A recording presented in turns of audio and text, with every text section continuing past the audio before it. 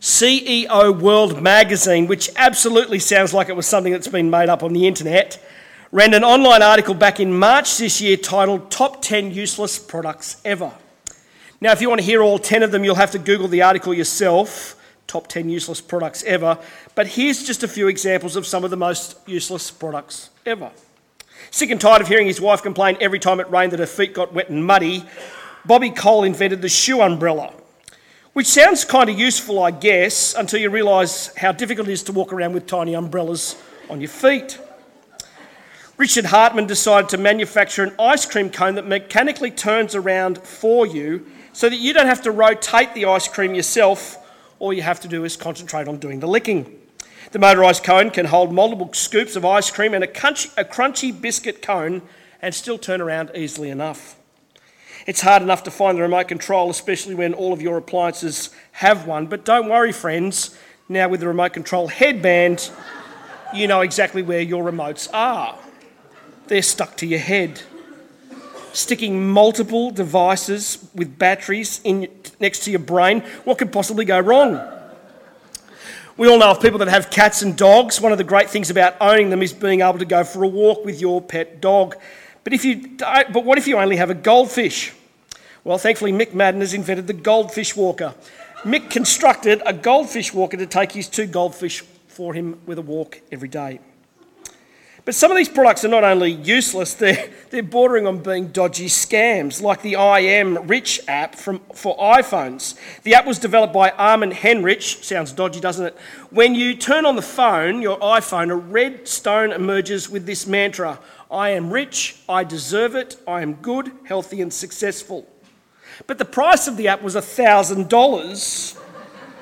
Sounds like somebody else is getting rich. And it was quickly withdrawn by Apple with no explanation. Useless, bordering on dodgy scams. James says it this way: useless, worthless, hypocritical, foolish and dead. Those who say they have faith in Jesus but don't live out the life of Christ, that's just useless. See it there, James chapter 2, verse 17. Faith by itself, if it does not have works, is dead. In his very direct, matter-of-fact, straight to the point, not pulling any punches, not taking any prisoners, with no airs or graces, James is saying faith requires action. You see, this whole following Jesus thing, this thing that we're doing here together during the week and on Sundays as a church family, isn't just some nice ideas about heaven, friends. This isn't just a holistic or interesting way to see the world. Faith needs to be lived out. It's lifelong. Discipleship never stops. Life in Christ involves living out the life of Christ, and that's what James's letter is really all about. From the very beginning of his letter, addressed to Christians now living in exile, people living out their faith, others who are living out the consequences of following Jesus, James has been making this point. Faith involves living out the life of Christ. Faith and works must come together. Lifelong discipleship. It's all of life. Faith involves staying the course. Faith requires steadfast perseverance. Faithfulness is measured over time. God does some of his deepest work within us during our most difficult and painful moments, but we've got to stick at it, says James. We've got to stick with it. We need to live out the life of faith. We can't just be hearers of the word. We need to do what it says. We don't just look in the mirror and forget everything that you saw. Put it into action. And last week, if you were with us, we looked at partiality, favouritism. James says don't show favouritism because that's how the world operates. But the church needs to live differently. We can't just be people who accept God's mercy for us and then live in judgment on everybody else. Hearing without doing, not sticking it out, not living it out. James clearly says, well, what's the point of that? What good does that do anyone? See it with me, won't you? Chapter 2, verse 14. What good is it, my brothers, if someone says that he has faith but does not have works? Can that faith save him? It's a great question, isn't it? What good is faith without works? Here's another great question from James. Can faith without works save? Now, I know what year it is. We're 506 years past the Great Reformation of 1517. I know what many of it is. I know what many of you believe. I know what it is that many of you have been taught. I believe it too. I also teach it. Salt Church is a Reformed Protestant evangelical church. We believe in the authority of the Scriptures, the Bible. And one of the big ticket items of the Reformation, one of the sticking points that the church had with the Catholic Church, in fact, it was such a big sticking point that Martin Luther nailed the issue by nailing his protest to the Wittenberg church door. And the issue is this: salvation by works. Or to put it another way, works righteousness. In 1517, the Catholic Church was teaching the only way into heaven, the only way to be right with God, was by doing good works. Good works is what save you, they taught. Good works is essential for your salvation. But the church itself had become corrupt. The leaders had become immoral. The institution itself was broken. The Great Reformation then was God doing something new with his church, calling his people back to faith in him. God reforming, reforming his church. Salvation by works alone is not what the Bible teaches. It's not what we believe here either. Salvation is not about what you do. Your good works can't save you. Salvation, being right with God, is only through what Jesus has done for us. He died for our sins on the cross. He rose again to give us new and everlasting life. These were the catch cries of the Reformation. Salvation is by grace alone, through faith alone, in Christ alone, through the Bible alone, to the glory of God alone. Being right with God is not by our works, but only by the finished work of Christ for us. Paul, the apostle, couldn't be any more clearer about it. Ephesians chapter 2, verses 8 and 9, words here behind me. For by grace you've been saved through faith. And this is not your own doing. It is the gift of God, not a result of works, so that no one may boast. See it there, by grace alone, through faith alone, in Christ alone. Salvation is a gift from God, not a result of works. So when Martin Luther read James chapter 2, verses 14 to 26, he wanted to tear it out of the Bible. But James says faith without works is dead. In fact, such a faith is no good but useless. Those rhetorical questions, can you see them there that James is asking in verse 14, are both expecting no to be their answer. Faith without works is no good. Faith without works can't save you. Now, it appears that to some, even still today, that James is contradicting Paul here.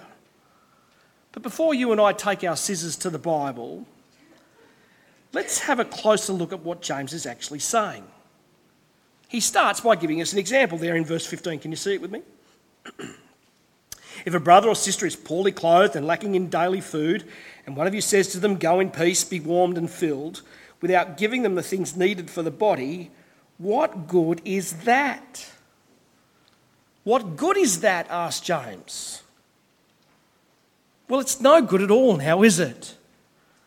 Someone stands before you in desperate need, but it's not just anyone. It's a brother or sister standing before you, a brother or sister in Christ, another member of God's family, and they're obviously in need, and they've come to you for help. Imagine with me just for a moment saying to them, "Well, good luck with all of that then." That's faith without works. That's what James is talking about here. It's not backing up what you believe. It's not living out the life of Christ. It's not that it's not good enough, it's that it's no good at all. Just as a quick aside, how are you going at living out your faith? A faith that gives because you've received. A faith that moves from head to hearts and hands as well. I mean, it's not every day that someone at Salt Church says to us, hey, I'm really struggling to pay the bills and I can't afford to buy basic groceries. But when that has happened, what's been our response? What good has our faith been then? But let's go even deeper still. What about when the church asks you for money to help out with our expenses and to support the ministry that we're doing here? What's your response then? Well, good luck with that. What about missionaries asking for prayer or student ministry workers raising their supporter base? Go in peace, be well fed, be warmed. In our desperate need and hopeless situation, dead in our own trespasses and sins, Jesus gave himself for us. See it there, Ephesians 2 verse 4. But God, being rich in mercy because of his great love with which he loved us, even when we were dead in our trespasses, made us alive together with Christ. By grace you have been saved. A faith that doesn't do for others who are in need, it's really kind of useless, isn't it? It's a dead faith. It's not a living one, not a living out one. It's really no good at all. It's like looking in the mirror and then not mirroring the reflection. It's like hearing the word but not doing what it says. Faith isn't simply just some nice ideas to be thought or just some ideals to be held on to. Faith is a life that is to be lived. Our life and faith need to be integrated, brought together. The body of Christ needs to embody Christ. Faith requires living out the life of Christ. Faith requires staying the course. And that's James's point. See it there, verse 17. So also faith by itself, if it does not have works, is dead. It's not that our works save us. It's that our faith needs to transform us. Faith is lived out at street level. It's applied to the everyday, in the day-to-day. James isn't proclaiming another gospel, friends. He isn't promoting salvation by works. You can put your scissors away now. James belongs in the Bible here for a reason. And even James expected that people would misunderstand what he was saying. He even thought that others would misinterpret what he was trying to articulate. So he answers a few possible objections there. Look at verse 18. But someone will say, you have faith and I have works. Show me your faith apart from your works, and I will show you my faith by my works. You believe that God is one, you do well. Even the demons believe and shudder.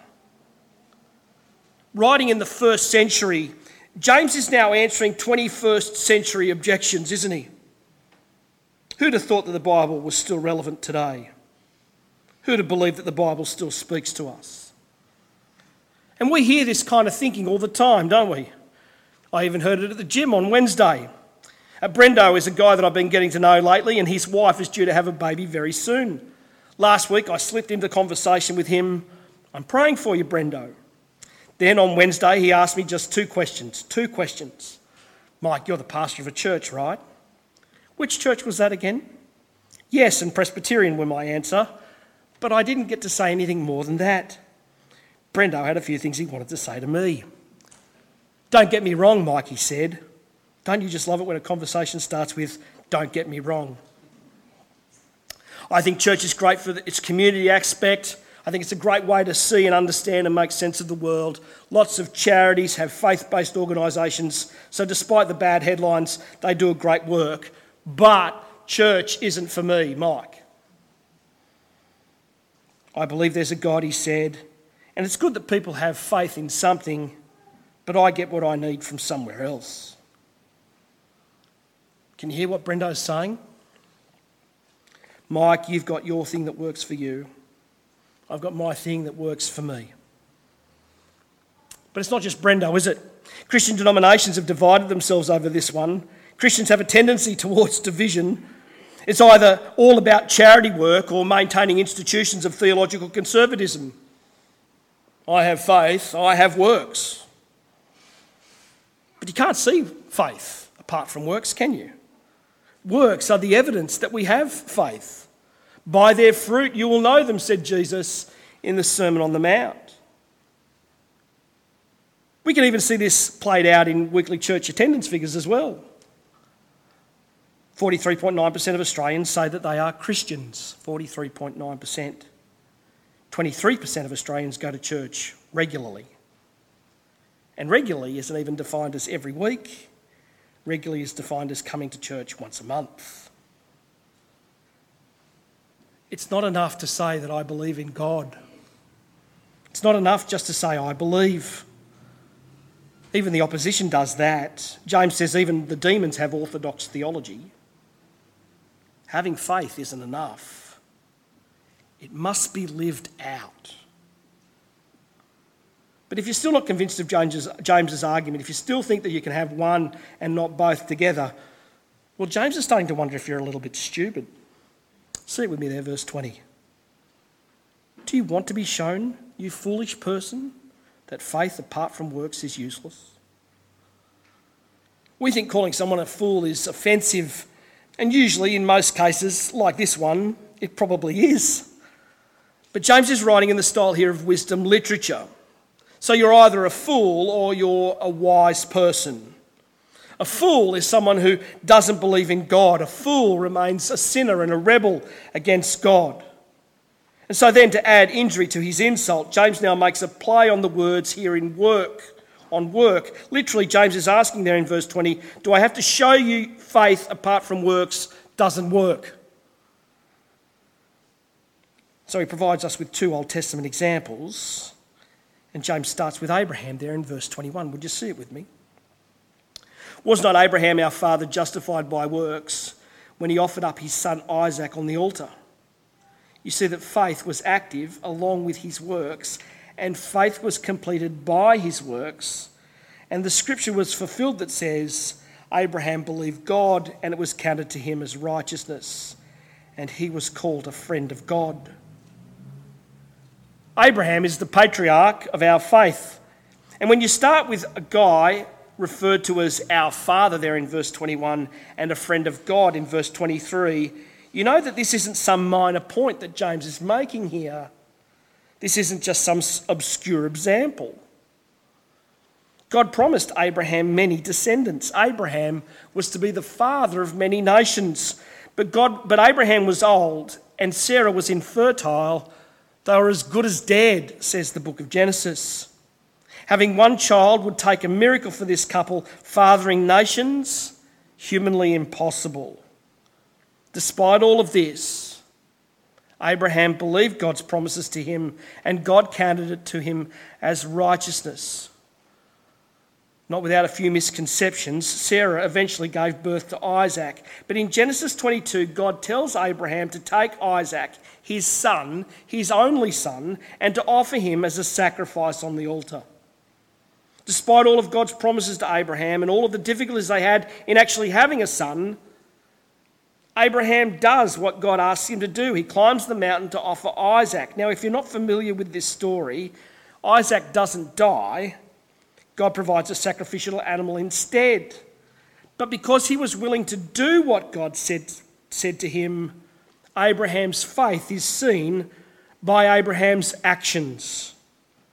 James makes the point there, verse 24. You see that a person is justified by works and not by faith alone. Real faith, friends, is to be lived out. We do the thing that we believe in. But it's not just patriarchs, it's prostitutes too. Verse 25. And in the same way was not also Rahab the prostitute justified by works when she received the messages and sent them out by another way? Just before the city of Jericho gets levelled, we meet Rahab in the book of Joshua. It's not just a scarlet cord that is associated with Rahab. She had a red light hanging out the front of her place. A prostitute and a patriarch. God's chosen man and a Gentile woman. Not a lot in common here, is there? But James's point is about faith that works. When Rahab heard of God's plans for Jericho's demolition, Rahab wanted in with the God of Israel. Rahab sided with Israel's spies. She was saved while her city perished. If Rahab didn't live out her faith, She was as good as dead. Verse 26, so also faith without works is dead. So I want to make this really simple for us this morning, friends. What's it going to be? I want you to take a moment and consider your life. Where are you talking the talk, but not walking the walk?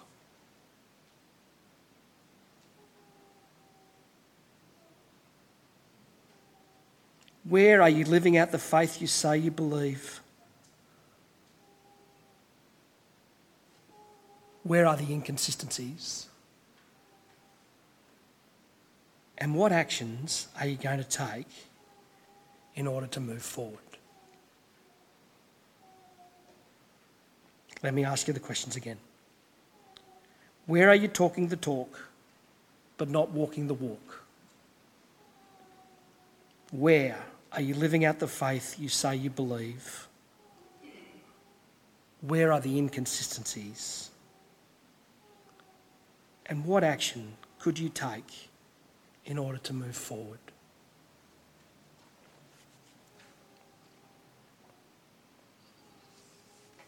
I'm going to pray, and then in a couple of minutes we're going to sing.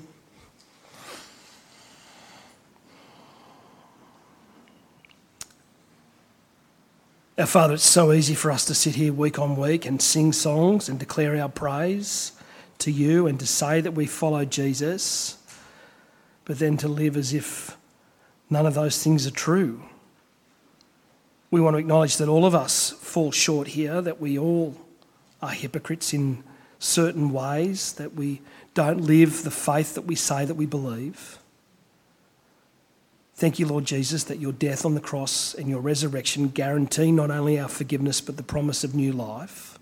And so we don't need to despair that we get this wrong, but that we can be moved by you and your Spirit to change, and that you are the God who brings about change, that your Spirit transforms us into your likeness. Thank you for your patience with us, our Father. Would you help us to be patient with ourselves and with each other as we seek to live consistently the faith that we say that we believe? Father, bring to mind for us the inconsistencies and the hypocrisies, things that others can see so well in us that we don't see within ourselves, so that all glory and praise might be yours. Help us, Lord Jesus, to live what we say we believe here at Salt Church, that we might be your people and that we might see others come to faith in Jesus too. For we ask it all for Jesus' sake. Amen.